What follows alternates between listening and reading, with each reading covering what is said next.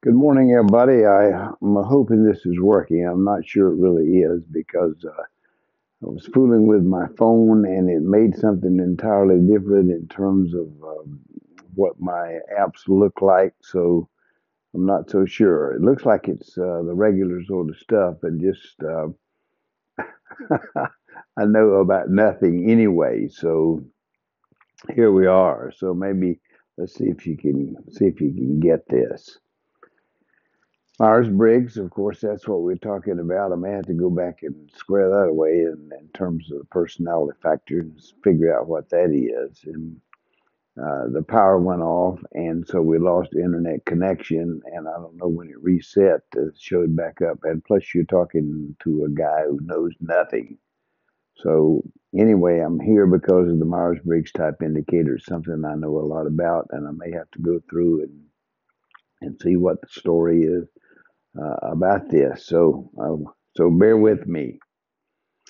Listen, I hope you are doing good today. What can we talk about? Well, we're into the same sort of things we've always talked about since the pandemic has been here, and we don't want to get bored.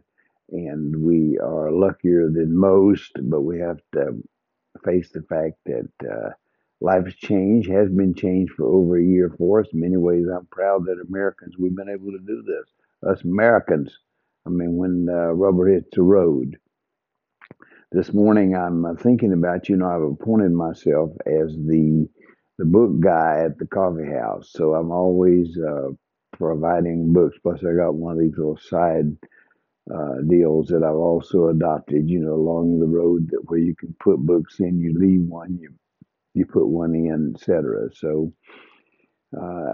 this I've been reading two or three books that some people gave to be displayed, and they are pretty liberal, to use the term. I hate the terms liberal, right wing, left wing. Hey, they're all just terms.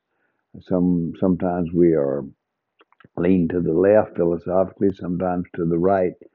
But I hate to be categorized as one or another. Although, hey, let me say this: nowhere am I anywhere close to being a Republican. I mean, we can laugh, talk a little bit about that. So, what else? Well, reading the news this morning from not the Wall Street Journal, but the Washington Post. It showed this big confrontation between some parents and teachers in Tennessee.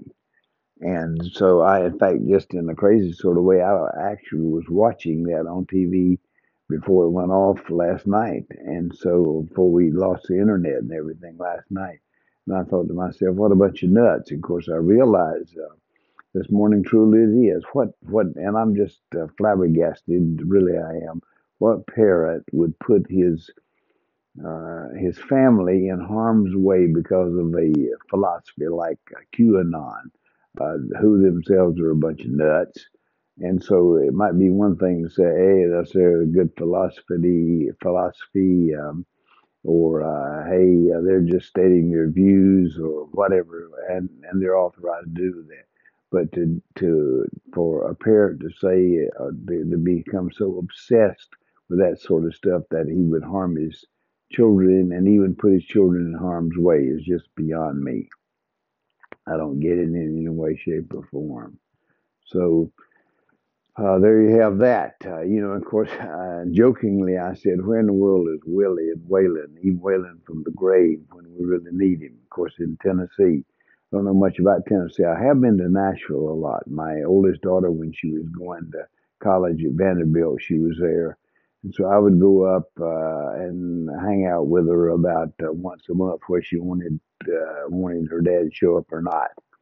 And so those were kind of really nice years. And I would go to the Vanderbilt campus and hang out in the coffee shops and do the sort of thing that I'm really good at doing, the master of hangout. And so, of course, she was really always happy to see me because she knew that possibly there were a few bucks in the wind.